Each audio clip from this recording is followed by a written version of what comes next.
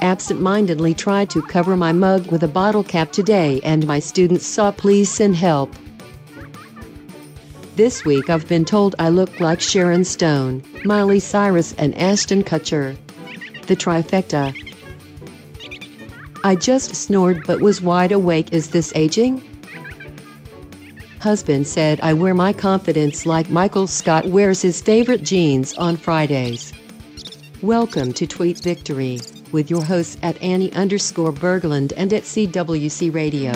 Welcome to Tweet Victory. I am at CWC Radio, and I am joined as always by... At Annie_Berglund. Annie, I am going to set the timer for 5 minutes. Okay. And we will jump into the tweet of the week. Yeah. This one's a visual tweet, so I will read the text. This comes from this morning, so we're recording this on July 2nd. And the tweet says...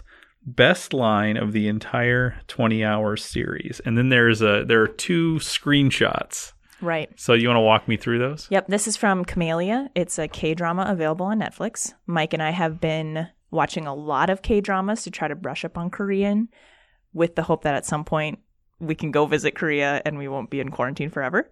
And the line says, "When you got drunk and pooped on the jade mattress, I didn't tell your sister about it."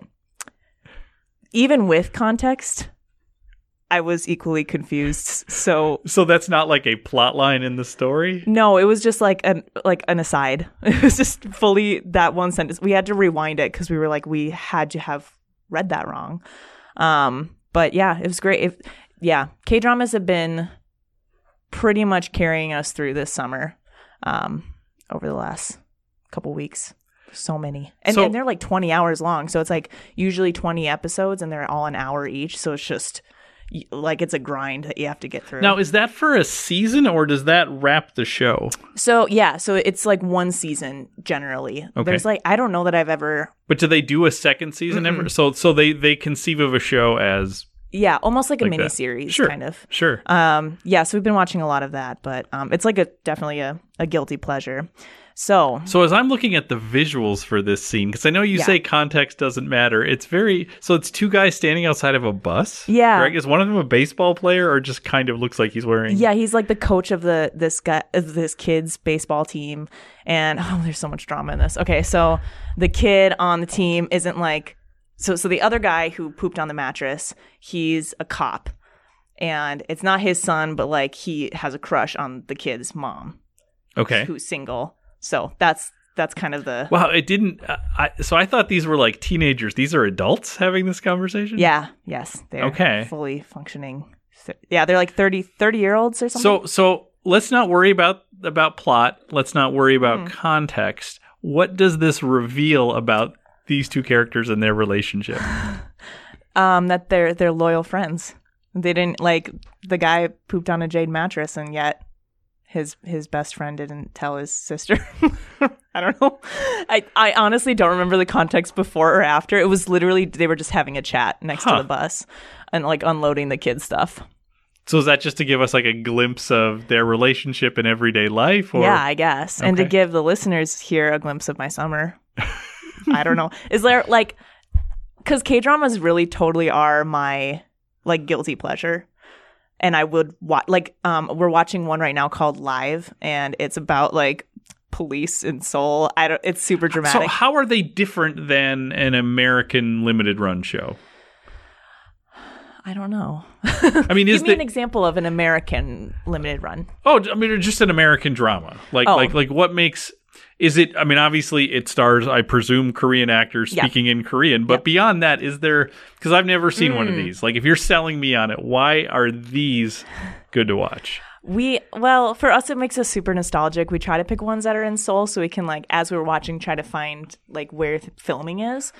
And I don't know, I've talked to some of my friends who are like, oh yeah, our parents are into, like, like our 60, 70-year-old parents are like into K-drama, like the K-dramas that Mike and I watch. Mm-hmm. Are they like soap opera-y? Yep, yes, okay. Very much. And I mean, it depends. Like, it's such like a broad brush term, so there's so many.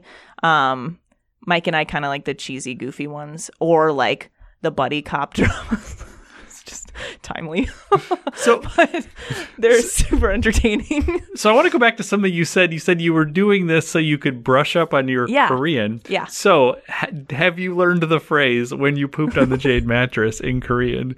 Because No. you could go back and rewind it and learn this. No, I almost don't want to know what it really is in Korean because I don't want it to change that sentence in English. Like, because the translation is probably a little bit off too, or I don't know. Like, I don't know what the Korean said, so I kind of just want to preserve it as that memory. You know? I think it would be fun if in other contexts you could just say that line in Korean to people who don't speak Korean and just be like, they have no idea what you're saying. So does this actually work well to help you with language acquisition or language or is this just you like watching these and you justify it to yourself to be like, I'm brushing up on my Korean, or is this real? Kind of both, but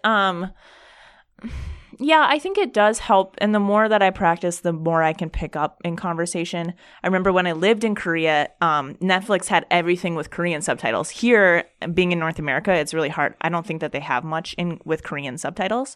So what I do is watch like The Office, and I'd watch it with Korean subtitles. And that would really help me to like hear the natural phrase in English and then be able to pair it with however it was translated to Korean. So I think like that way is easier for me to listen in English and read in Korean. The other way around is just that I'm a slow speaker and like really bad at listening. So I don't know. Probably both. I don't know. Let me know if you have any desire to watch a K-drama, though. I have so many suggestions. Well, that's actually how I wanted to end the show. I mean, we often record Video Store on the same day that we record Tweet Victory. So we're going to cross over here, and I'm not necessarily going to follow through on this recommendation, but if you could recommend a K-drama that is on Netflix, so it was easy to get a hold of, what would you recommend? A lot of pressure on you right here because, lots of listeners, and they respect your opinion, and this can change that. Well, okay. I'm kind of in for a lot of them, so I've watched my fair share of really bad ones and pretty decent ones and good ones. I'm going to go with what Mike likes best. So I've taken Mike on a journey through many K-dramas, some that he still can't get over that he didn't like. He really likes Live, the buddy cop one. There's like 7 sets of buddy cops. It's just excellent. So it's dramatic. They're dramatic. Are they also, I mean, obviously this line I think is to a certain degree, are they funny at all? Yeah. Okay. Yeah, but the one that we're watching now live it's mostly just drama. Like there's some moments that are funny, but for the most part, like it's like taxing to watch a little bit. So I'm not selling it. Wow, this is what we call entertainment. So it sounds kind of stressful. Stuff I like to watch. It sounds. It's a learning experience for another language. Yeah, there's nothing comfortable about it. All right, so if I went to Netflix and I did a search for Live, I would eventually find this. Yeah, just remember, it is a commitment because it is at least an hour long per episode, and this one has 18 episodes. So you're really like committing to a huge story arc. All right. You don't look like you want to watch this. I don't look like I'm going to watch this, is what you're seeing. Fine. Okay, then you get to recommend one thing to me that you've watched, guilty pleasure or not, this summer that's not on not on Video Store. Okay. I would say, and I don't know if you've seen this yet, but I was a huge fan of Hannah Gadsby's Nanette, and her follow-up Douglas is on Netflix. I was actually watching it as I was working here. Yeah. So I've watched it a couple times. It's spectacular. Yeah, I just watched that a couple weeks ago. I really liked it. I'm going to give one more. Can I give one more? Yeah. Okay. We're way over time. That's all right. This one this one's not just for the listeners out there because they're going to love Live. You know me pretty well.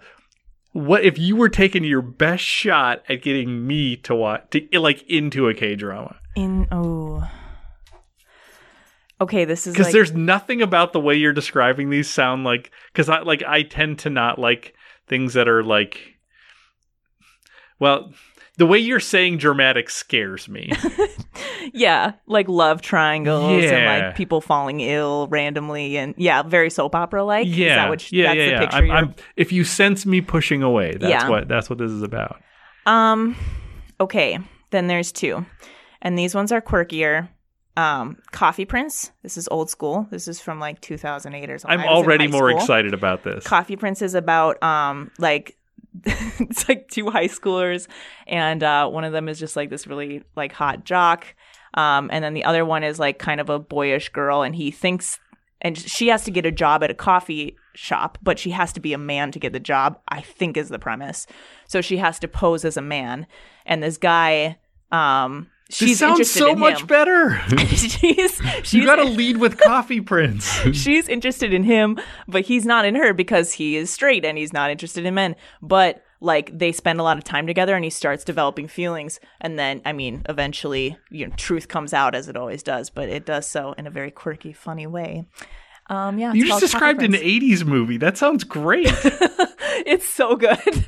Mike hasn't seen it yet, but I keep talking about it. It's not available on Netflix or Hulu, so you have to find it like through a streaming service online or something. But all right. Well, I will be looking for Coffee Prince. Yeah, and then the other one, Tokebi, is about a goblin, but he's like a hot goblin. So like goblins. Hot goblin. That sounds so gross. That's got to mean something. So he's a hot goblin. He's like in human form. So I don't know if you saw Train to Busan. No. Okay. The lead, Gong Yu, is like the lead in this. Okay. And he's like very well known. And so he plays a goblin who can like live forever. But once he finds his true love, then he can finally, his soul can rest. And he lives with a Grim Reaper in a mansion. And wow, I can't believe you led with live. These are so much more interesting descriptions. Live, you said it's a buddy cop, or it's a buddy cop show.